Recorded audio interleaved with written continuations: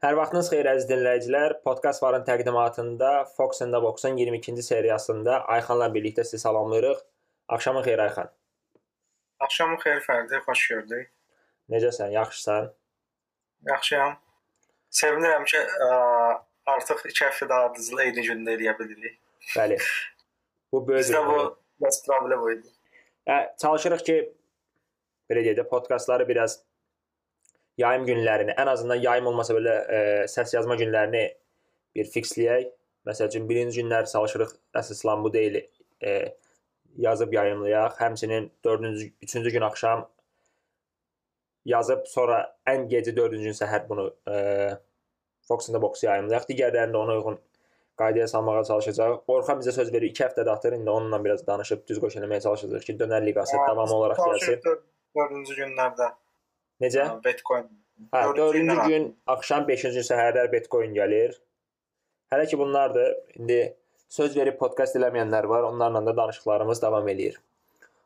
YouTube-da, iTunes-da, Castbox-da harda dinləmənizdən asılı olmayaraq bəyənib paylaşsanız, review versəniz hətta az-çox fərq eləmir. Əsas o ki, sizdən feedback ala bilək. Çox sevinərik.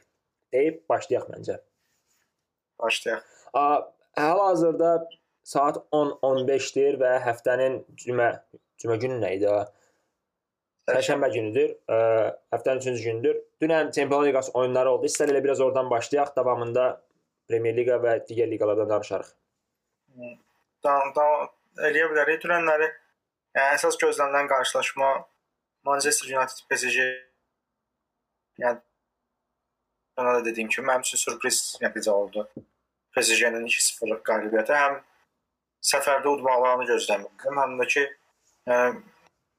üstünlüyü qurdular da Manchester United oyunda. Çünki əsas oyuncularından bir neçəsi yox idi. Əsasda Cavani və Neymar yox idi.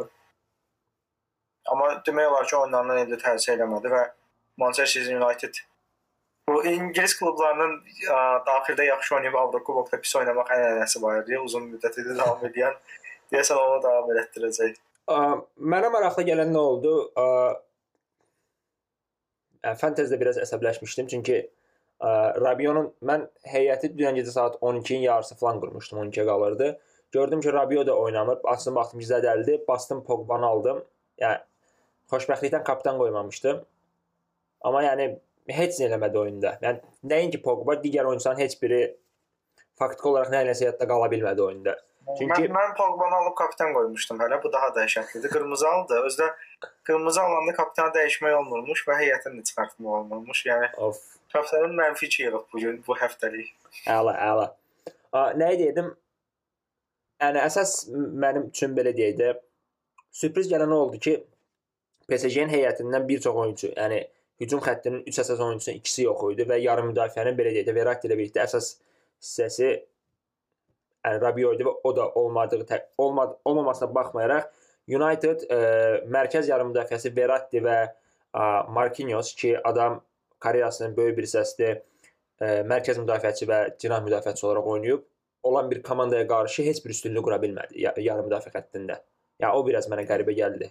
Düzdür, yəni əslində hücumçu arxası kimi Draxler oynayırdı deyəsən. Di Maria cinahda.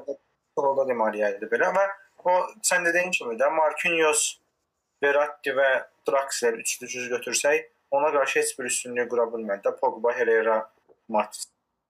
Halbuki çox daha üstün görünürlər belə şeydə addan baxanda və yaxud oyun üslublarını fikirləşəndə. Çünki dediyimiz kimi də biri əslində o mövqenin heç oyuncusu deyil, biri də oyun qurucudur da onun. Yəni işçi Verrattiyə qalır. Yəni düzünü mən Tuchel'in üstünlüyü qura biləcəyini də düşünmürdüm, amma daha yaxşı taktika ilə çıxıbdı. Məncə bu ilkin baxanda yaxşı görünməsə də Dani Alves'i sağ cinahda oynatmaq məsələsi də işə yaradı xeyli.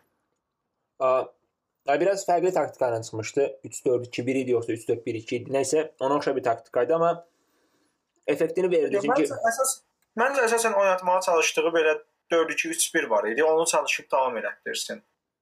Prosta onu əvvəl oynadanda Neymar 10 nömrə olurdu, sağda Di Maria olurdu. Sağda Mbappé, solda Di Maria. Bir də zaten belə olurdu, amma indi onu necəsə uyğunlaşdırmağa çalışmışdı. Bir də ən maraqlısı bilirsən nədir? Yəni Unitedin başına Solskjaer təzə gələndə biz demişdik ki, bu komandaya yaxşı bir stoper lazımdır, amma bir stoper bu komandanın problemini həll eləməyəcək. Yəni Mbappé'nin vurduğu qolda iki stoperin arasından çox rahatlıqla, yəni o topa normalda Mbappé birinci dəyməməli idi. Sol cinah, sağ cinah yarımda mərkəz müdafiə. 4 dəfə şey oldu. Müdafiə arxasına belə rahat qaçıb imkan tapdı yəni. Yəni çox rahat PSG uddu oyunu. Yəni belə deyək də ciddi bir müqavimət, okey, yəni nə baxımdan ciddi bir müqavimət deyirəm, oyun baxımından müqavimət görmədi. Yəni düzdür, De Gea'nın bir neçə save və s. var, amma oyun baxımından heç bir fərq etmədi. Gözlənildiyindən çox daha məhkum oynadı belə deyək də United və heç müqavimət göstərmədi, sən demiş. Yəni bu turun belə rahatlıqla bitəcəyini, yəni son bir həftədə belə gözləmirdim. Və püş atlanda hamı gözləyirdi ki, PSG turuna açıq-aşkar favoritdir. Çünki onda hər şey tamam fərqli idi də. Amma indi itkilərlə səfərə gəlmiş PSG-yə qarşı belə məhkum oynamaq çox pis idi. Yəni yəni Manchester United-in asan oyunlar udmağı falan bu ilə razıyam, amma asan oyunları da var şeydə. Yəni onsa bunu liqada eləyə bilirsənsə çempion olursan. Gör Manchester United liqada neçə dəfə özündən daha güclü və yaxud eyni səviyyəli komanda ilə oynayır ki. Yəni bunu da hamle eləmək də çətin məsələdir. Bir də məsəl üçün Leicester səfərində belə oyun utdular da 1-0. Bir də nə deyirdim? Yəni asan rəqibləri utsalar belə PSG belə deyim də mümkün potensialını neçə faizini dünən oyuna çıxara bildi səncə? Çox az faizini məncə. Yəni ya belə deyim də ilk 11-in əsas oyunçularının 3-ü yox idi. Rabiot, Neymar, Cavani. Və komandanın qol yükünü, hücum gücünü daşıyan oyunçuları belə deyək də. Ya Meunier də yox idi. Məncə Meunier də əsas 11 oyunçusudur yəni. Okey, əsas oyuncu. Yəni belə deyim də faktiki olaraq komanda 30-40% itirmiş olaraq gəlmişdi oyuna. Yəni PSG-nin 30-40% itirmiş bir belə deyim də 30-40% itirmiş bir PSG Leicester-dan nə qədər güclüdür ki. Amma dünənki oyunu göstərir ki, arada çox ciddi fərq var United-in o səviyyəsi. Yəni oynadığı səviyyə ilə PSG-nin arasında. Ya bu müqayisə nə olsa xoşuma gəlmədi. Leicester-də nə qədər fərq var. Yo, nə baxımdan deyirəm? Yəni Leicester zəif rəqib deyil, o baxımdan deyirəm. PSG-nin dünənki çıxan heyəti ad olaraq yaxşıdır. Amma özündən nə qədər oyunçu itirmiş heyətdir. Onu deməyə çalışıram. Amma istənilən halda yəni bir daha göstərir ki, United-ın hər nə qədər qələbə qazansa və s. eləsə də ciddi heyət problemi var. Yəni yarımda. Düzdür yəni. O mərkəz müdafiədə, hətta sağ cinahda falan yəni hələ də yanğıl oynamaq falan ciddi problemdir məncə. United-la danışandan, yəni Roma Porto oyununa çox keçmək istəmirəm. Mən də elə ciddi bir məqam yoxdur. Əsas ikinci oyundan sonra bəlkə ikinci oyun qabağı biraz danışarıq bəlkə. Yəni ki bir yəni Porto evdə utdu da belə gol qarşılıqlı qoldu falan oldu. Normal. Orada məncə vurğulanmalı məqam şeydir. Zaniolanı dubl eləməlidir və Zaniolanın bir səndə necə gəlməli şey nəydi bu? Nainggolan transferinin də pulu üstündə veriblər də belə şey oldu. Holos kartı bir miqdar para. Holos kartı bir miqdar, amma yəni Zaniola 19 yaşında gəlib dubl elədi şeydir. Inter'in tam belə ağılsız transfer siyasətidir. Sezon əvvəlində mən bilmirdim ki, Nainggolan almaq üçün oyuncu veriblər. Ya bilsəydim belə böyük ehtimalla ciddi bir şərt də verə bilməyəcəm, çünki tanımırdım oyunçunu, amma istənilən halda bu oyunçunu verib tanımırdım, amma yəni belə yəni ən azından potensialı ola biləcək potensiallı adamı necə belə transferdə istifadə edirlər onu satmında mənə. Nə bilim. Keçək United-dan danışdıq. Elə United-ın növbəti həftəki oyunundan danışaq. Çünki növbəti həftə səhv eləmirəmsə yəni növbəti həftə deyəndə ki, bu həftə sonu oyun yoxdur, gələn həftə sonunda deyəsən. Sən demişdin növbəti həftəyə girir. Yəni növbəti tur deyək də, belə deyək. Növbəti tur United-dan Liverpool oynayacaq və hal-hazırda liqadakı vəziyyət 65-65 səhv eləmirəmsə City və Liverpool. City'nin bir oyun əlavəsi var. City bir oyun artıq keçirib. Bir oyun artıq keçirib. City'nin də dediyimdə bu həftə sonunda oyunlar yoxdur və gələn həftə sonunda City oynamayacaq. Amma ki ola bilər ki City oynamadan belə tutaq ki Liverpool Manchester United uduzsun və öz yerini qoruyub saxlamış olsun. Yəni nə demək çalışıram? Liverpoolun belə deyək də qarşıdakı bir neçə oyunu City-yə baxmış nisbətən daha çətindir. Xüsusilə də belə deyək, mart ayının sonlarına bu milli fasiləyə qədərki periodda Liverpoolun həm United-la oyunu var, dediyim kimi, həm Everton-la səfərdə oyunu var. Yəni işləri kifayət qədər çətin keçir. Yəni onu deyəcəkdim ki, əslində yarışın axırına kimi olacaq sırf çempionat baxımından deyirəm də. Ən çətin fikstürü bu dövrdür. Çünki həm United-la səfərdə oynayacaqlar, həm də Everton-la səfərdə. Everton bərbad oynayır hal-hazırda. Ona bir belə deyək də şərhimiz yoxdur. Amma istənilən halda bu bir derbidir və Evertona qarşı olan oyundan şeyə qarşı olan oyun eyni olmayacaq City-yə. Hə. Yəni o göstərici olmayacaq da City-yə qarşı olan oyun. Səncə Manchester United Liverpoolun çempion olmağını istəyər, yoxsa City-nin? Bunu da məncə maraqlı şeydir. Məqamdır.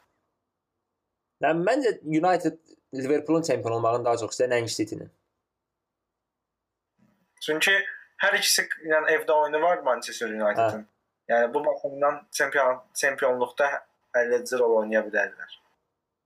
Yox, o bahslərlə razıyam. Amma sırf belə deyək də hansının daha çox çempion olmağını, daha az çempion olmağını istəyirlər deyə soruşsam, mən City-ni deyərəm. Yəni ən azından məncə Liverpoolun çempionluq sayında satmaq məsələsi var deyə ola bilər bəlkə də. O da ola bilər. Mən nəyi deməyə çalışıram əsas?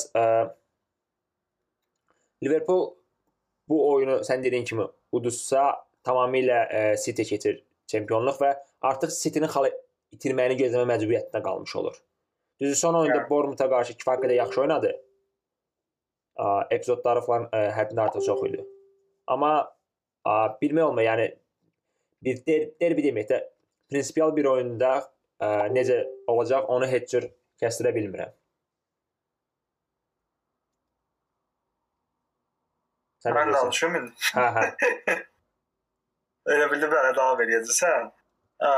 Əslində yəni belə deyim, Bournemouth oyunu məncə göstərici deyil yaxşı oynamaq baxımından. Düz deyə, yəni ardıcıl uğursuz nəticələrdən sonra 2 dənə hiss elədilər də.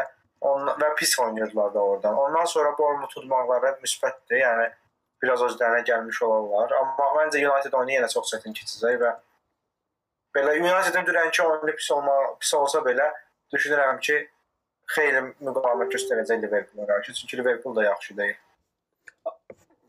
Liverpool Trent qayıdıb, Alexander-Arnold qayıdıb. Yəni son oyunda oynadı. Son oyunu bir 15 dəqiqə falan oynadı. Liverpool müdafiəsi düzələcək oyuna kimi, amma məndə hücumla bağlı şübhələr var. Çünki Firmino formda deyil və ondan çox şey asılıdır hücumda var. Qol baxımından formda olmamağına razıyam, amma məncə oyun quruculuq baxımından keçərli standartındadır. Yəni okey, ən azı Bournemouth oyunda onu göstərə bildi. Liverpoolun biraz yarım müdafiəsi, ilin bu vaxtları meydana çıxan problemdir bu. Yarım müdafiəsində quruculuq yəni biraz tərzdə oyunçunun olmamağı da. Yəni Coutinho son özlərində olan oyunçudur deyə onu misal göstərir. Ona görə deyəsən ki, indi alınca qaçırdılar. Mən demişdim, yəni oyun vurma yükü sırf Firmino'nun üzərində qalır. Ona görə bu Lyondakı oyunçular nə idi yarımdan çıxdı yenə. Fekirin dalınca qaçırdılar. Nə sol yəni sırf ona görə. City demişkən Liverpool çox ümid eləyirdi ki, birinci dövrədək olduğu kimi Chelsea City-dən xal ala bilsin və yaxud da belə ona mane ola bilsin. Amma City heç şans tanımadı Chelsea-yə. 6 top vurdu. Yəni hər cür top vurdu. Cinahdan girdi vurdu, çəkdi vurdu, penal, hər şeyi vurdu yəni. Və Agüero bir həftə ərzində həm Arsenal'a həm Chelsea-yə qarşı etdirik eləməyi məncə fantastik şey. Və Agüero'nun qaçırdığı daha bərbad bir top var. Yəni vurduğu ilk gol əla qoldu, amma qaçırdığı daha betərdi məncə. Qoldan qabaq Aysal bir neçə dəqiqə qabaq çox belə dəxsiz epizod qaçırdır. Hətta bir dənə deyəsən dirək də vurub sonra oyunun ikinci hissəsində səhv yadımda qalmışsa, gəlmişsə. Deyəsən son 3 oyunda yoxsa 4 oyunda 7 gol vurub, yoxsa necə elə bir şeydi? 3 oyunda 6 vurubdu son. Çünki Everton'da vurmadı, Arsenal və Chelsea vurdu. 3. Son 3 oyunda 6. 4 oyuna 7 gol vurub və hal-hazırda ona əvvəlcə bir gol vurmuşdu düzdür, 7 gol.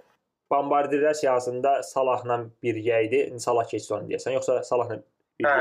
Yəni Salah'a çox qısa müddət çatdı. Əslində xeyli bir ara 10 qol falan idi. Salah 15 idi. Babat fərq var idi. 3-4 oyuna fərq bağlandı və Chelsea oyununda City nəyi göstərdi? Komandanın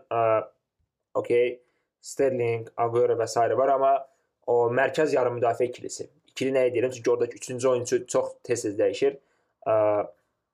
Bernardo Silva və Fernandinho. Onlar formda olanda komanda tamam başqa bir səviyyədə olur. Yəni Bernardo Silva bu il çox fərq yaratdırır. Çünki yəni De Bruyne'nin yoxluğu və qayıdandan sonra da hələ ki əvvəlki De Bruyne olmamağını nəzərə alsaq da oradan çox fərq yaratdırır. Bir də iştirəmə. Bir dəyişən oyuncu məsələsi də, yəni David Silva da yaxşı oynayanda və yaxud orada De Bruyne oynayanda, başqalarının Gündoğan oynayanda filan, əgər yaxşı günündədirsə, City-ni konkret saxlamaq olmur da həmin oyunlarda. Bunların məsələn uduzduqları oyunlarda Fernandinho bir ara zədəli idi, düz demirəm. Yəni bir oyunu Fernandinho'suz oynadılar o. Fernandinho Stones falan getmişdi ora. O biraz problem yaradı. Çünki Fernandinho alternativi sezon sonunda axtarırlar 100%. Buradasan? Buradayım. Səfərimsə Crystal oyunuydu. Amma oradacalar Crystal belə istəyir. Yəni amma City o pis oynadığı və arada xal itirdiyi dövrü keçdi artıq məncə. Növbəti həftə xal itirdi. Son oyunlarda oynayanda Chelsea oynadı. Hətta Everton'da daha yaxşı oynadı. Bir dənə sualım var. Hazard həftə içi deyəsən açıqlama vermişdi ki, mən qərarımı vermişəm, yoxsa ondan əvvəlki həftə idi? Yəni keçən həftə biraz bu barədə danışmışdıq. Ondan sonraki həftə deyəsən şey demişdi. Yəni bu aradakı həftədə həm Sarri, həm Mourinho, həm bu Conte məndən gözləyirdi ki, çox qol vurum, çox assist eləyim, amma mən deyəsən oyunçu deyiləm. Zaten belə danışdı. Ardıca 6 dənə yedilər City-dən. Yəni ağıllarda tək sual vardı da. Varoluşsal sancılar çəkir Hazard. Nə? Varoluşsal sancılar çəkir deyirəm. Deyirəm, ağla tək bir sual gəlir ki, Sarri'nin torbası tikilir, yoxsa... Yəni bu 6-0 oyun çox fantastik gəlir mənə. Çünki sənin bu son 4 oyundan bir amma xəbərin var, yoxsa yox da. Hamısı yox qol gəlir, belə deyim. Amma ikisini odur, ikisi ucur. Yəni necə ola bilər ki, bir komanda Bournemouth'dan 4 yeyir, sonra nə bilim, yoxsa 3 yemişdi Bournemouth. Dəqiq yarıma deyim, məncə 4 yedi. Bournemouth'dan 4 yedi, sonra 5 attı Huddersfield-də, sonra təzədən City-dən 6 idi. Yəni bu dərəcədə qeyri-stabillik necə? Düz deyə, yəni Huddersfield zəif rəqibdir, amma Bournemouth'dan da qol buraxmadan o qədər qol vurmadan o qədər qol buraxmaq da yəni məntiqsizdir. Bournemouth bütün böyük komandaları ucuzur. Yəni özü belə böyük hesabla falan ucuzur. Necə ki Liverpool. Bir də oyunda nə hiss eləmək olurdu? Komandanın müdafiəsi çökmüşdü o bir qırağa. Mübarizə problemi də var idi. Məsəl üçün Marcos Alonso top itirir, geri qayıtmır, nə bilim Aspilicueta mənasız səhvlər eləyir və yaxud da yarım müdafiənin cinahlarındakı oyuncular. Hazard ümumiyyətlə toplara və s. bu recovery deyirlər. Yəni bərpa eləmək onlarla məşğul deyildi. Yəni komanda tamamilə oyun, yəni 3-0, 4-0-dan sonra demirəm. Oyunun 1-0 olanda belə oyunla əlaqəsi yox idi oyuncuların futbolla. Düzdür. Yəni bir şey demək istəyirəm. Sarri'nin Napoli'dəki oynatdığı oyunu falan çox görmüşük, çox konkret zövq alaraq izləmişik. Adam keçən il 90-a yaxın xal yığdı, amma çempion ola bilmədi yenə də falan belə. Bunların hamısına hörmət eləyirdi. Amma Jorginho-la hələ ki İngiltərə futboluna uyğunlaşması ilə bağlı məncə ciddi problem var. Yəni məsələn o bir damcı büdürəyən kimi Chelsea pis oynayır. Yəni Chelsea'nin o oyunu udmaq ehtimalı olmur. Yəni Jorginho çox asılıdırlar və bunu artıq bütün komandalar demək olar bilir. Yəni Arsenal Chelsea-ni elə oldu 2-0 utduqları oyunda, nə bilim. Başqa komandalar Pochettino göstərdi ki, necə udmaq olar Chelsea-ni. Ondan sonra hamı udur. Mesela Pochettino göstərdi və ondan sonra hamı onu eləyir. Yəni sırf Jorginho bağlayırlar, komandanın yarım müdafiədə topu saxlamaq və topu irəli daşımaq problemi olur ondan sonra. Çünki bunu elədilərsə top ancaq qalır Hazardın ayağında. Hazardda tək nə qədər, yəni oyuncu aldada bilər, tək nə qədər hücum edə bilər ki, yəni. Ondan sonra Chelsea-ni bağlayırlar demək olar ki. Yəni buna necəsə çarə tapılmalıdır. Ya Kante əvvəlki kimi çəkilib arxada oynamalıdır, ya Jorginho ümumiyyətlə oynatmamalıdır, ya nə bilim başqa daha yaxşı iki yarım müdafiəçi ilə oynamalıdır, nəinki Kante, Kovacic belə. Çünki bu bizim bayaq City-dən danışanda dediyimiz Bernardo Silva, De Bruyne və s. bu tərzdə oyunçuların heç biri yoxdur da Chelsea-də. Nə Kovacic o adam deyil məncə, nə də ki oynayan Barkley və yoxdur ki Kante. Kante 100% deyil. Ross Barkley nə bilim 8-7 oyundan biraz onu göstərir, hücum belə deyək, gücün göstərir, sonra yenə təzədən gedir. Barkley'in əslində yəni oyun quruculuğu o saydıqlarımız arasında ən yaxşı olandı, amma o da stabil adam deyil də. Bir də əsas sual nədir? Hal-hazırda deyəsən Liqa 4-5-6 United, Arsenal City-dir, yoxsa necə? Sıralama elədir? Chelsea 6-cıdır, Arsenal 5-ci, United 4-cüdür. Arsenal City hal-hazırda Avroliqadadır. Böyük ehtimalla. Yəni Chelsea 6 gol buraxdı deyə düşdü 6-ya da, top fərqinə görə 6-ya düşdü. Çünki həm də deyəsən ilk altılığın ən az gol vuran komandasıdır. Yəni gol vurmaq problemi var. Ya, nəyi deməyə çalışırdım? Mən Arsenal və Chelsea-nin Avroliqada olduğunu nəzərə alsaq, bunlar arasında hal-hazırda Çempionlar Liqasına getmək üçün mütləq dördlükdə olmalı olan komanda kimi görünən United-dır. Çünki böyük ehtimalla Çempionlar Liqasından çıxacaqlar bayıra, yəni oradan bir çempionluq şansı ehtimallı qalır. Çempionlar Liqasında bitiriblər mübarizəni məncə, çünki PSG-nin səfərdə 3-0 da deyil. Və bu bəlkə də onların xeyrinə olacaq, çünki liqaya daha çox köklənəcəklər və 4-cü olmaq ehtimalları da çox olacaq. Çünki yəni liqa oyunlarında daha rahat oynayırlar, daha rahat olurlar. İndi bilmirəm bundan sonraki dövr necə olacaq. Çünki yəqin ki daha çətin turları var. Düzül Manchester United-ın fikstüründən xəbərim yoxdur, yəni Liverpool oyunundan sonrasından. Amma yəqin ki daha çətin olur.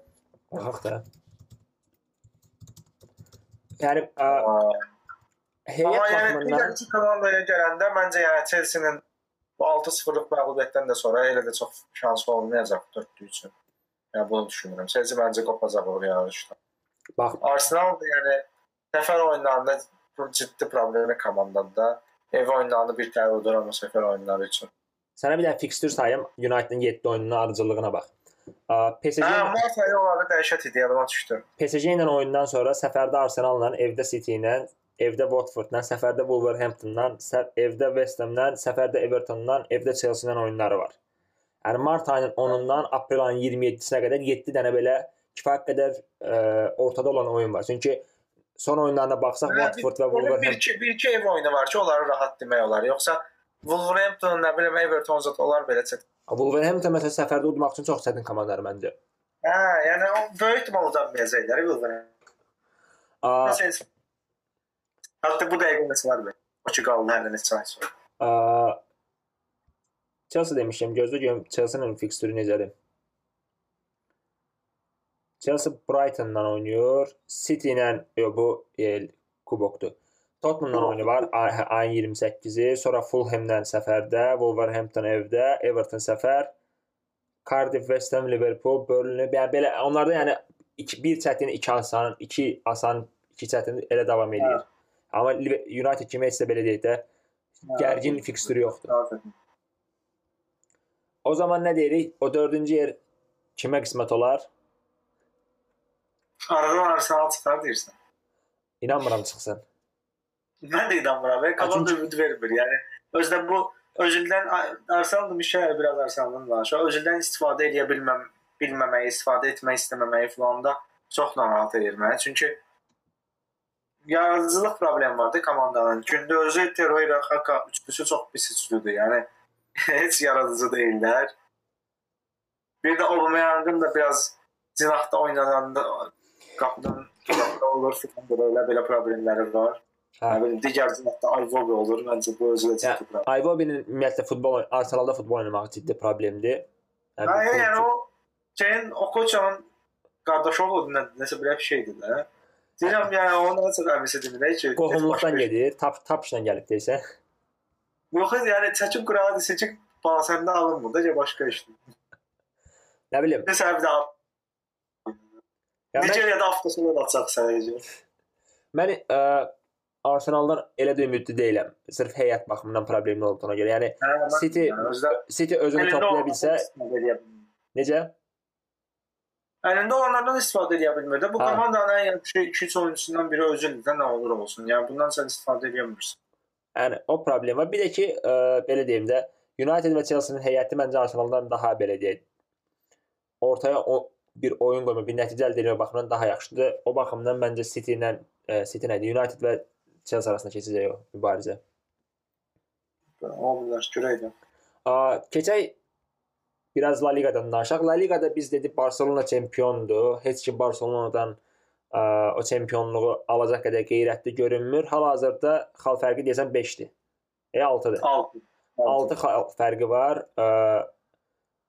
Barcelona tərifləyib Barcelona dizin yerə vururuq deyəsən. İnşallah Allahın köməkliyi ilə. Barcelona yəni Valencia oyunundadır. Məncə Valencia qələbəyə layiq oyun oynamışdı. Valencia çox yaxşı oynamışdı. Bilbao oyununda Bilbao çox yaxşı oynadı. Yəni konkret Ter Stegen komandaya xal aldırdı həmin oyunda. Ter Stegen yəni doğrudan çox yaxşı oynayır. Belə gözdən uzaqdadır deyə təriflənmir eləmir, amma doğrudan Ter Stegen 2-3 mövsüm olardı çox yaxşı oynayır. Ən azından keçən sezonun ortası, yəni keçən sezondan bəri çox yaxşı oynayır. Əvvəl sezondan deyə bilmərəm. Keçən sezon konkret yəni düz Real çox qopdu mübarizədən falan, amma Barcelona konkret belə 3-4 oyun qazandırmış olar yəni belə deyim. Bir 10 xal qazandırmış olarsınız. Bu oyunlarda məsələn Bilbao oyununda da xeyli, yəni düzdür Bilbao hücumçularının biraz belə fərqsizliyi ucbatından vuranmadılar, amma kifayət qədər də yaxşı sevləri var idi. Məsələ nədən ibarətdir? Real son bir neçə ildə olduğu kimi sezonun ikinci hissəsindən qeyrətə gəlir. Və Barcelona'nın növbəti oyunu komanda nəsə olur. Nə? Fevral ayı gələn kimi komandaya nəsə olur. O gün kimdir? Kamal deyəsən demişdi ki, bu Solari təzədən bu fitness məşqçisini təzədən komandaya gətirib. Zidane'ın dövründəki. O əslində var idi komandada mən bilən yəni. Yox, Lopetegui deyir onu göndərmir, yəni ondan işləmirdi. Mən elə bir qayıtmış eşitmişdim, amma ola bilər bəlkə də Solari gətirib. Yəni o olsun, olmasın bir şey var ki, Real normal şəkildə oynayır hal-hazırda. Yəni normal şəkildə dedim, fantastik bir oyun yoxdur, amma qələbə qazanır. Çətin fikstür dövrü idi də bu Barcelona ilə klub oyunu, sonra Atletico Madridlə oynamaq falan, amma ya Barcelona ilə səfərdə yaxşı oynadı və heç elədilər. Bizim gözləntilərimizin əksinə. Sonra necə olur olsun tutdular Atletico-da. İndi bu gündə Atletico barəsində bir şey deyə bilərəm. O klub çox hörmətsiz klubdur. Nəyə görə deyirəm? Yəni razıyam. Vinicius'un penal deyil. Yəni Vinicius'un aldırdığı penal deyil. Ondan bax. Necə? Məncə Morata'nın epizodu offside deyil.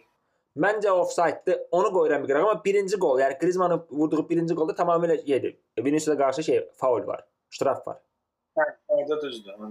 Ya belə deyim də, sırf bunları göstərmək və s. eləmək niyə eləyirsiniz də, yəni? Normal çıxan oyuncu oynayır. Yəni belə deyim, oyunu belə mütləq şəkildə yıxıb dağıdıblar Real'a qarşı və sırf hakim ucbatından uduzublarmış kimi təsvir edilə vəziyyət. Elə deyildi. Real kifayət qədər yaxşı oynayırdı. Təbii ki, Atletico kimə qarşı oyunu yıxıb dağıdır? Elə komanda yoxdur liqada. Atletico Haviyə qarşı elə oynayır da. Bilmirəm, yəni əsas nəyi deyirdim? Hal-hazırda Real Atletico'nun üzərindədir və növbəti həftələrdə evdə El Clasico var. Santiago Bernabéu'da Barcelona və Barcelona'nın bir neçə səfər oyunu var. Baxsan orada yazmışam fikstürü. Oradan Barcelona bir dənə bu tur evdə var ya Valladolidlə oynayır. Sonra 4 tur ev oyunu yox. 4 oyun deyək də, daha doğrusu ev oyunu yoxdur. Lyon səfərinə, Real Madrid səfərinə, Kubokda Real Madrid səfərinə çempionatda və Real Madrid bir də Betis səfərində. Bax, fikstürü deyim də sənə, Valladolidlə evdə oynayırlar, Lyonla səfərdədirlər, düzdür. Ardıca Sevilla, Real. Sevilla, Real. Dalbadal, yəni Lyon, Sevilla, Real və 4 dənə dalbadal oyun oynayırlar. 20 fevraldan 2 marta qədər, yəni 10 gün ərzində 4 dənə səfər oyununa çıxırlar. Və özü də hamısı da çətindir. Çünki Lyon doğrudan Barcelona'ya təşkil etdilər. Təşkil elə biləcək komanda fiziki baxımdan da yəni. Mesela City'nin hər iki oyunda uduzmamışlar falan. Və ondan sonra Sevilla'nın oynadılar. Sevilla'da indi liqanın ən yaxşı 3-4 komandasından biridir.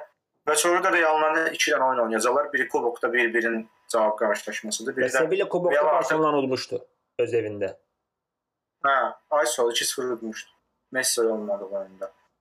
Və bir də Real məsəl üçün görsə ki Barcelona büdürüyür falan, evdəki oyunda necə olur olsun az danışacaq. Casemiro böyük ehtimalla həmin oyunda Messi'nin ayaqlarını aparar. Yəni o şans varsa Casemiro aparar. Amma bütün bunlara baxmayaraq Barcelona çempion olacağı totemlə davam edirik ki, hadi Ayşe bütün bunlara baxmayaraq Barcelona Messi'si var deyə, yəni o məsələn 4 oyunun 4-ünü də uda bilərlər. Bu məsələ. Messi olmayanda Barcelona olur Arsenal kimi komanda. O zaman keçək danışaq Bundesliqadan. Bundesliqada vəziyyət biraz qəlizləşib. Nəyə görə qəlizləşib? Dortmund neçə oyunçusu yoxdur Dortmundun hal-hazırda əsas oyunçulardan? Bilmirəm. Yəni bir xeyli oyunçu. Royce'un zədəl olduğunu bilirəm. Səhv eləmirəmsə əsas heyətdən 3 yoxsa 4 oyunçusu, xatırlamıram, 3 yoxsa 4 oyunçusu zədəl olmalıdır. Bu oyunda bilirəm necə oynayıblar. Götze hücumçu oynayıb. Sağda, Sancho, solda Rafael Guerreiro. Nəyi deyirdim? Dortmund son oyunda 70-ci dəqiqədən sonra oyun verdi. 3-0 qabaqda olmasına baxmayaraq və xal fərqi hal-hazırda neçədir? 5 xal.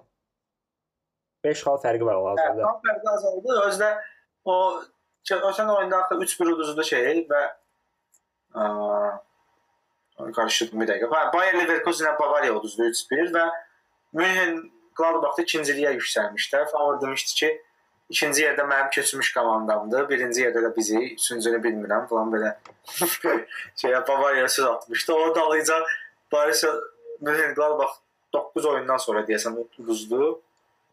Borussia Dortmundda xal itirdi. Özü 3-0 oyunda olduqları oyunda. Məncə yəni belə söz atmağa ehtiyac yox imiş bu. Bir də gözdə görüm zədəlilərin siyahısını tapa biləcəm. Yox, tapamıram. Nəysə, babat oyunçuları yox. Məsəl üçün ilk çıxdıqları Umut Piszczek, Weigl, Diallo, Hakimi, Dahoud, Witsel, Sancho, Filip, Guerreiro. Bu heyətdən kimlərsə çatmır. Prosen yarıma saat tapa bilmirəm. Amma Royce dəqiq yoxdur. Onu bildik, amma məncə bir neçə oyunçu zədəli olmalı. Çünki Tottenham oyunları məncə satmır deyəsən. Birazdan heyətlər çıxacaq olsa baxarıq görək. Nə idi məsələ? 5 xal fərq var hal-hazırda və belə deyək, biraz fikstür problemi də olur. Yəni təbii ki, o problem Bavariyada olacaq, çünki Bavariyanın rəqibi də asan deyil Çempionlar Liqasında. Çünki Liverpool oynayacaqlar. Sənə bir dənə fikstürün sayıram Dortmundun. Dortmund səfərə Tottenham'a gedir, sonra Nürnbergə gedir, evdə Bayern'dan oynayacaq, səfərdə Augsburg, evdə Tottenham, evdə Stuttgart, Hertha, Wolfsburg, Bayern. Yəni Bayern oyununa qədər mütləq şəkildə xal itirməməlidir. Ondan sonra həmin oyuna qədər xal itirmədən gəlsə, çempionluq səfərdə çünki Bavariya oynayacaqlar, çempionluğu nisbətən biraz sabitləyə bilər. Çünki ondan sonra 6 oyun qalıb və 6 oyunda xal itirmə ehtimalı olan bir neçə oyun var. Düzdür, Schalke var, Mönchengladbach var, amma çempionluğu qoruyub saxlaya bilər. Problem oradadır ki, bu 6 oyunda 5 xal fərq olsa, yəni psixoloji üstünlük onlarda olar, amma o fərq bir oyunluq, yəni 3 xala falan eləsə ciddi problem olacaq oyunda. Çünki bu həmin perioddakı oyunlarda kimlərlə var? Yəni biraz belə deyim də, problem yarada biləcək komandalar kimdir? Bayern'la oynayacaqlar, Wolfsburg'la oynayacaqlar. Yəni ikisi də problem yaradı. Hertha ilə oynayacaqlar. Leverkusen səfərdədir, Bayer Leverkusen. Səhv eləmirəmsə evdə olmalıdır. Leverkusen'dən evdədir. Çünki Leverkusen belə məşqçi dəyişikliyindən sonra çox düzəlibdi. Oyun məncə çətin. Leverkusen səfərdə evdədir, Wolfsburg evdədir, Hertha ilə səfərdə oynayacaqlar. Hertha da. Yəni çempionluğu itirmək şansı var hal-hazırda komandanın.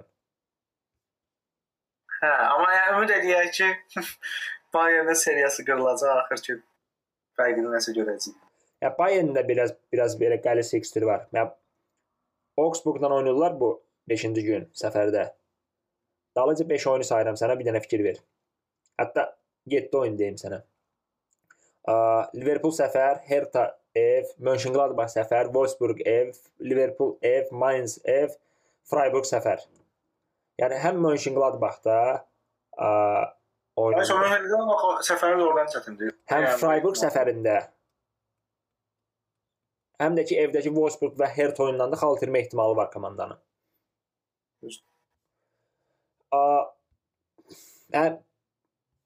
Bavariya belə deyim, Dortmund Liverpool kimi öz əlində olan çempionluğu nisbətən belə deyil, risk atdı. Yəni mənasız xal itkiləri ilə. Onu necə heç eləyə bilirlər, mənə çatmır. Düzdür, yəni Hoffenheim yaxşı komandadır falan belə idi, amma 3-0 öndəsən. Üstəlik 75-dən sonra elətdi o 3-0, 3-3. Düz 12 dəqiqə 3 dənə top buraxdı. Təbrik edirəm. Keçək son mövzumuzdan danışaq, ondan da yekunlaşdıraq. Türkiyə Liqasından danışaq biraz. Sonra da bağlayaq. Türkiyə Liqasında vəziyyət qəlizləşir. Çünki bütün klublar hamı bir-birini bu dəqiqə söyür batırır. Hamı narazıdır.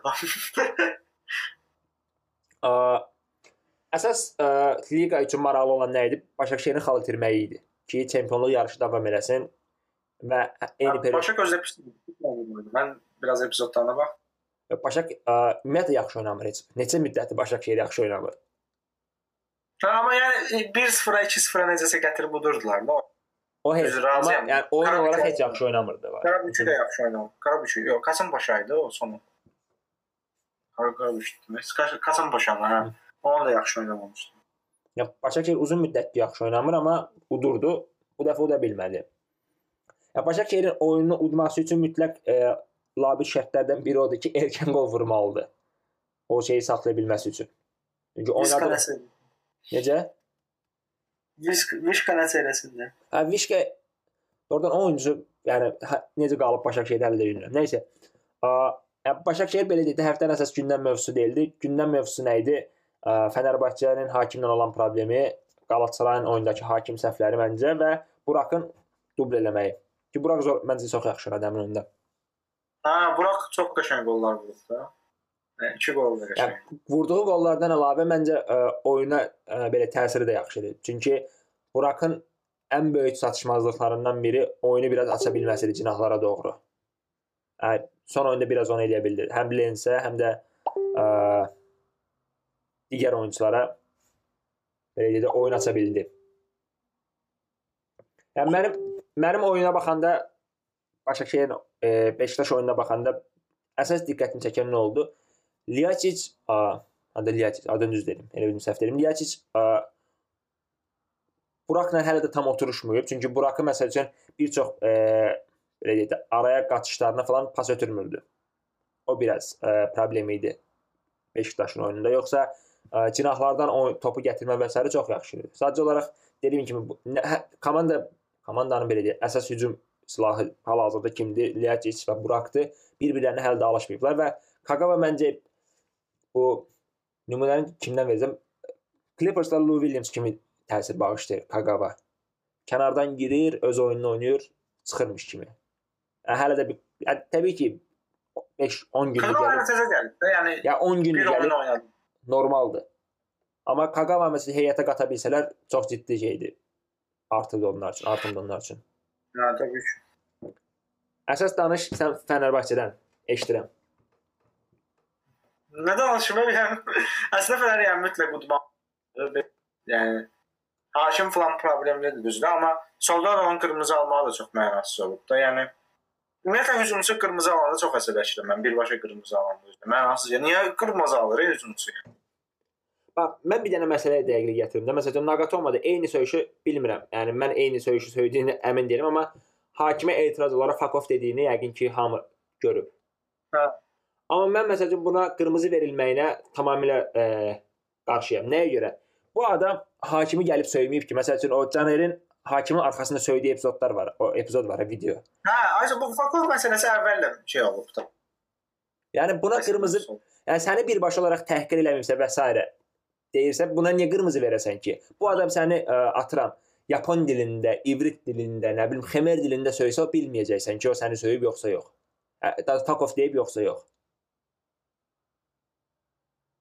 Amma sən fuck off dediyi üçün qırmızı verirsən ona. Yəni mənasız olur o. Səni birbaşa olaraq təhqir eləmirsən. Məsələn, Caner nümunəsində olduğu kimi səni birbaşa olaraq üzvə söyməyibsə və yaxud da kim idi bu Qalatasaraydakı hakimi belə deyək də itələyən, eləyən. Yəni hakimə birbaşa olaraq sözlü və yaxud da yaddan çıxdı. Trabzondan almışdı deyəsən, hə? İndi gəlmir də. Nəysə, nə deyirəm? Yəni fiziki olaraq və yaxud da sözlə olaraq hər hansısa bir təhqir eləməyibsə, niyə ona kart verəsən? Adam sənin qərarına etiraz eləyir, çıxır gedir. Bir şey ki, səndən belə deyək də üz-göz belə olmur. Ona kart verilməyə mənasıdır. Birinci bunu razılaşdıraq. Amma ikinci məsələ ondan ibarətdir ki, hakimlər bərbaddılar. Hə, eşiciyə qarşı olan epizod çox, yəni şeydir də, belə deyək, biabırsıdır. Özdə bu bilsən nədir? Yəni standart olmamasından gəlib çıxır. Heç də verməməyi o deməkdir ki, bilsən nədir? Yəni faul belə verməmək ki, versə gərək kartı da versin, ona görə də, yəni görməzdən gəlirmiş. Bax, yəni məsələ tamamilə ondan ki, hakimlərin bu problemdə, hakimlərin bərbad olması ilə bağlıdır. Yəni bu eyni epizodun oxşarını aç bax, fərqli oyunda da görə bilirsən. Eyni hərəkət. Yəni o həmin hakimin problemidir o yəni. Ya hakim başqa yerdə deyil və yaxud da atıram, eyni hərəkətə bir komandaya qarşı kart verir, digərinə qarşı kart vermir. Komandanın zəif və yaxud güclü olmasına asılı olmayaraq bir oyunda kart verir, digər oyunda kart vermir. Və yaxud da bir oyunda məsəl üçün yəni komandanın səfərdə və yaxud evdə oynayıb oynamamağı təsir edirsə, bu böyük problemdir. Yəni bu deməli standartı yoxdur da bu işin. Hə, çünki məsəl üçün Fənər bu oyunu evdə oynamış olsaydı 100% o epizodları əksinə qərarlar verilmiş. O epizod, yəni onlar da tamamilə əcəb. İndi sual nəyə gəlib çıxır? Problem ondadır ki, bax, o Fənər şeydə də bizə qarşı sistematik hakem hataları yemin də bizi. Hə. Yəni bu sistemli hakim hataları deyə bir şey yoxdur ki. Sistemli hakim hataları yəni birini yarısını Azərbaycan, yarısını ingilisdir. Yəni sistemli olaraq hakim səhvin olması o deməkdir ki, hakimlər birbaşa qarşı sənə qərəzlidirlər. Düzdür?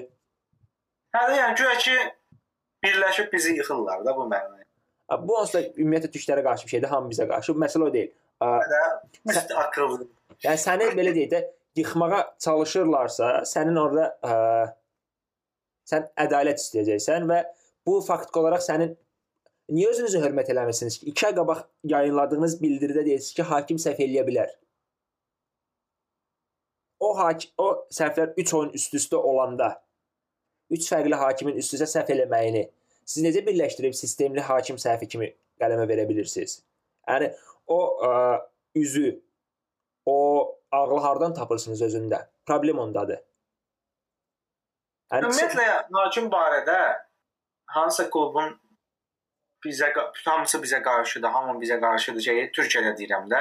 Mövqeyi çox gülməli və məncə absurddur. Çünki hamı narazıdır da hakimdən. Tutaq ki, nə bilim, bu dəqiqə Fənərin narazılıq edir və yaxud Trabzon narazılıq edir, amma 2 ay qabaq Qalatasaray narazılıq edir. Nə vaxtsa Beşiktaş narazılıq edir. Erzurumspor o gün tweet paylaşmışdı hakimi söylədi. Ayşə, yəni elə bu əsas klublara deyirəm. Nə oldu? Yəni bu hakimlər əsas klubların hamısına qarşıdır. Yəni Anadolu klublarının vəziyyəti necədir? Nə olar ki, böyük klublara qarşı necə əzilirlər hakim baxım.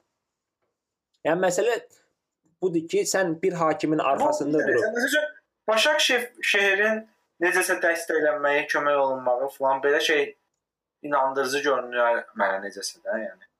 Amma yəni siyasi bağlantılara görə falan. Amma hansısa klubun özə belə böyük klublardan birinin sırf hakimlər bunları yıxmaq istəyir deyə birləşiblər.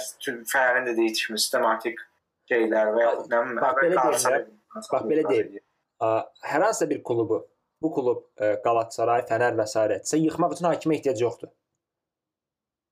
Yəni bunu çox rahatlıqla yığa bilərlər də.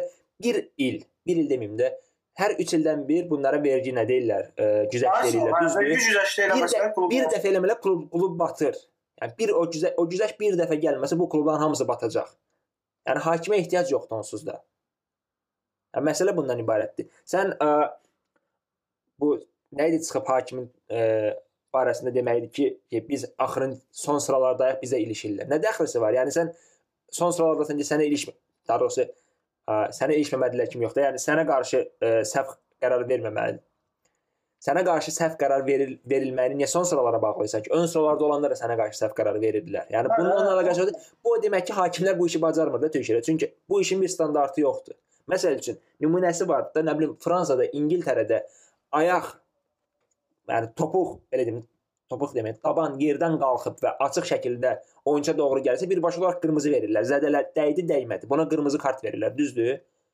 Yəni Türkiyədə gözləyirlər görəsən oyunçunun ayağı çıxdı, çıxmadı, qabırğası sındı, sınmadı. Buna baxıb qərar verirlər. Yəni bu işin bir standartı yoxdur. Bir epizodu var idi, son vaxtlarda olan Ramos Messi, anladın Ramos'un qırmızı aldı.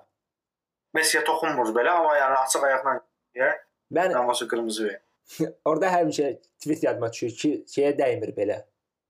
Hadi Messi, nə dəxlisi var gələ Messi'nin ayağını qırıb əlinə versin həmin epizodda. O oyun təhlükəli oyundur və onun bir standartı. Təhlükəli olsa verilməlisən. Yəni bunun standartı budur da. Yəni bunu uzatmaq lazım deyil ki. Dəydi, dəymədi, ayağını çox əzdi, yoxsa nə bilim, oyunçu yıxıldı, yıxılmadı. Bu məsələdə standartın olmamaq problemdir. Bir də hakimlərin yəni bacarıqsızlığı deyim, formsuzluğu Türkiyədə. Çünki yəni varda belə gördüyü epizoda adam düz qərar vermir. Trabzon epizodu açıq-aşkar penaldır. Yəni o penalı görüb verməyibsə bir problemdir, görməyibsə daha ciddi bir problemdir. Məsələn, görüb verməyibsə niyə verməyib? Görməyibsə niyə görməyib? Qardaş, nəsə ola bilər o görməyib. Yəni nə bilim, yəni hakimlər onun epizodunda olsa başa düşərəm görməməyin. Yəni gedib kameradan baxıb, vardan baxıb görməmək nə demək? Amma bir məsələdə məsəl üçün Mustafa Cengiz çox belə nə deyim, bacarıqsız prezident, amma çox haqlı olduğu bir şey var. Biz ona deyəndə ki, klublar federasiya istefa verməlidir, hakimlər bu MHK istefa verməlidir və s. Heç bir klub komandanın yanında durmadı, bizə də cəza verdilər. Yəni sənin o gün, bax həmin gün sən sırf klublar olaraq federasiyanın qabağında duracaq cəsarətin yox idisə, buna Beşiktaş da daxildir, Fenerbahçe də, Trabzonda və s. fərq eləmir. O cəsarətin yox idisə, bu gün sən eyni səbəbdən çıxıb Qalatasarayın dediyi eyni şeyləri sən də deyə bilməzsən. Yəni çünki sən birinci, yəni ilk belə deyək də nə deyirlər ona, vəziyyətdə ona qarşı çıxmısan. O hərəkətə qarşı çıxmısan. Bu çox absurd söhbət var. Qalatasaray ayrıcalıq istəyir. Nə dəxsi ayrıcalıq istəyir? Yəni Fənər indi bu dəqiqə nə istəyir ki güya? Fənər güya nə istəyir? Deyim mənə qarşı haqlı ədalətsizlik eləməyin. Fənər də onu istəyəcək. Və Fənər durub çıxıb oyunda şey deyəcək, Erzurumspora qarşı niyə offside verməmisiniz? Onu deyəcək, deməyəcək. Yəni bütün məsələ budur. Yəni o federasiyanın getməyə lazımdır. O federasiyanı göndərəcək göt heç bir klubda yoxdur. Hara göndərirlər? Şeyi zat da alıb deyir. İddianı deyəsən. İddianı alıblar. Nəysə, xeyli əsəbləşdim. Oyun barəsində danışası olsaq, Fənər qırmızı olmasaydı belə, bax, qırmızı olmasaydı belə bərbad oynayırdı. Razıyam. Yəni Fənər əvvəlki evdə utduğu 2 oyun vardı. Göztepe'də ondan əvvəlki hansıydı? Oyunları çox yaxşı oynamışdı. Bundan qat-qat yaxşı oynamışdı. Bax, dünənki Zenit oyunu belə bundan yaxşı oynayırdı. Zenit oyunu belə bundan yaxşı oynayırdı. Düzdür, yəni evdəki oyunları daha yaxşı oynayırdı. Yəni deməli səfər problemi var yəni. Amma məncə Kayserisporun bir qolunu da vermədilər. Yəni ilk qol mənə görə mən faul kimi görmədim onu. Amma istənilən halda yəni faktiki olaraq Kayserispor həmin oyundan qələbə ilə çıxa bildi. Amma hakim problemi, yəni sən sırf hakimə görə uduzmadın. Yəni, ola bilərdi, məsələn, solları çıxmazdı, bir qol vurardı, oyun bitərdi və s. Amma o çox məsələn, nə qalır? Çox ciddi bir fərziyyə kimi qalır. Faktiki olaraq sən 45 dəqiqədə oyunu udacaq heç eləmirdin. Bu bir. Gələk, əsas məncə oyun olaraq maraqlı əsas oyun nə idi? Qalatasarayın oynadığı oyun. Qalatasarayın oynadığı oyun barəsində deyiləsi yeganə şey var ki, xahiş edirəm bu ərəblər, klubdakı ərəblər bir standarta gəlsin. Feguli 3 oyun yaxşı oynayıb 2 oyun ortalıqda görünməsin də. Görünmür, onu eləməsin. Bax, Belhanda Trabzon oyununda oynadığı oyunun 80%-ni bütün sezon ərzində oynasa, liqada ondan yaxşı oyuncu yoxdur. Oynamır amma. Ya bu gün belə oynayıb, böyük ehtimalla gələn həftə sonu qırmızı alıb çıxacaq. Yəni elə bir ehtimalı var onun. Düzdür, yəni Belhanda da hər şey. Amma oynayanda həqiqətən klas oyuncudur. Yəni niyə həmin vaxt böyük klublar arxasında qaçırdı, onu göstərirdi. Amma sonra da göstərir ki, niyə böyük klublar almadılar. Bir də ki, nə deyirəm, yəni Qalatasaray oyunda mən oyuna canlı baxanda mərkəz mərkəz müdafiəçiləri çox bəyənmişdim. Sonra baxanda daha çox bəyəndim. Yəni bu klubun 2 mərkəz yarım müdafiəçisi eyni dildə danışa bilmir. Bu birinci problemidir. Yəni okey, ikisi də təzədir. Bu problem onsuz da, yəni bir-birinə alışmaqları, o koordinasiyanı və s. qurmaqları müəyyən qədər çəkəcək. Yəni biri 2 oyun oynayıb, biri 1 oynayıb nədə? Yəni onlardan nə gözləyirəm? Və daha betər odur ki, bu koordinasiyanı qurmaq üçün bunlar danışmalıdırlar. İkisi eyni dildə danışa bilmir. Hə, düzdür. Biri fransızca danışır yəqin ki, portugalca. Bunlara mütləq şəkildə nədir? Sürətləndirilmiş ingiliscə kursu lazımdır.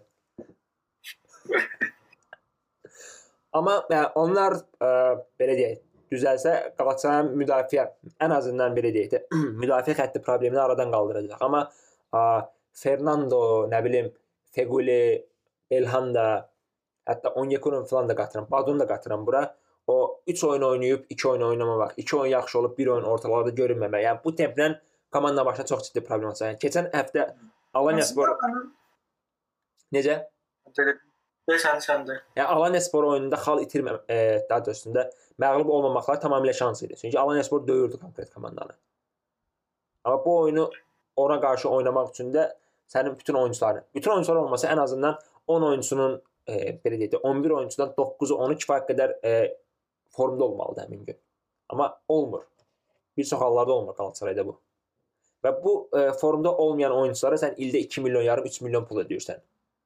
Gün seçən oyunculara 2 milyon yarım, 3 milyon pul ödəyirsən. Nəsə deyirdin? Hə, yəni müdafiə ilə bağlı problem məncə həm də ondadır ki, bu Onyekuru da, Fegoli də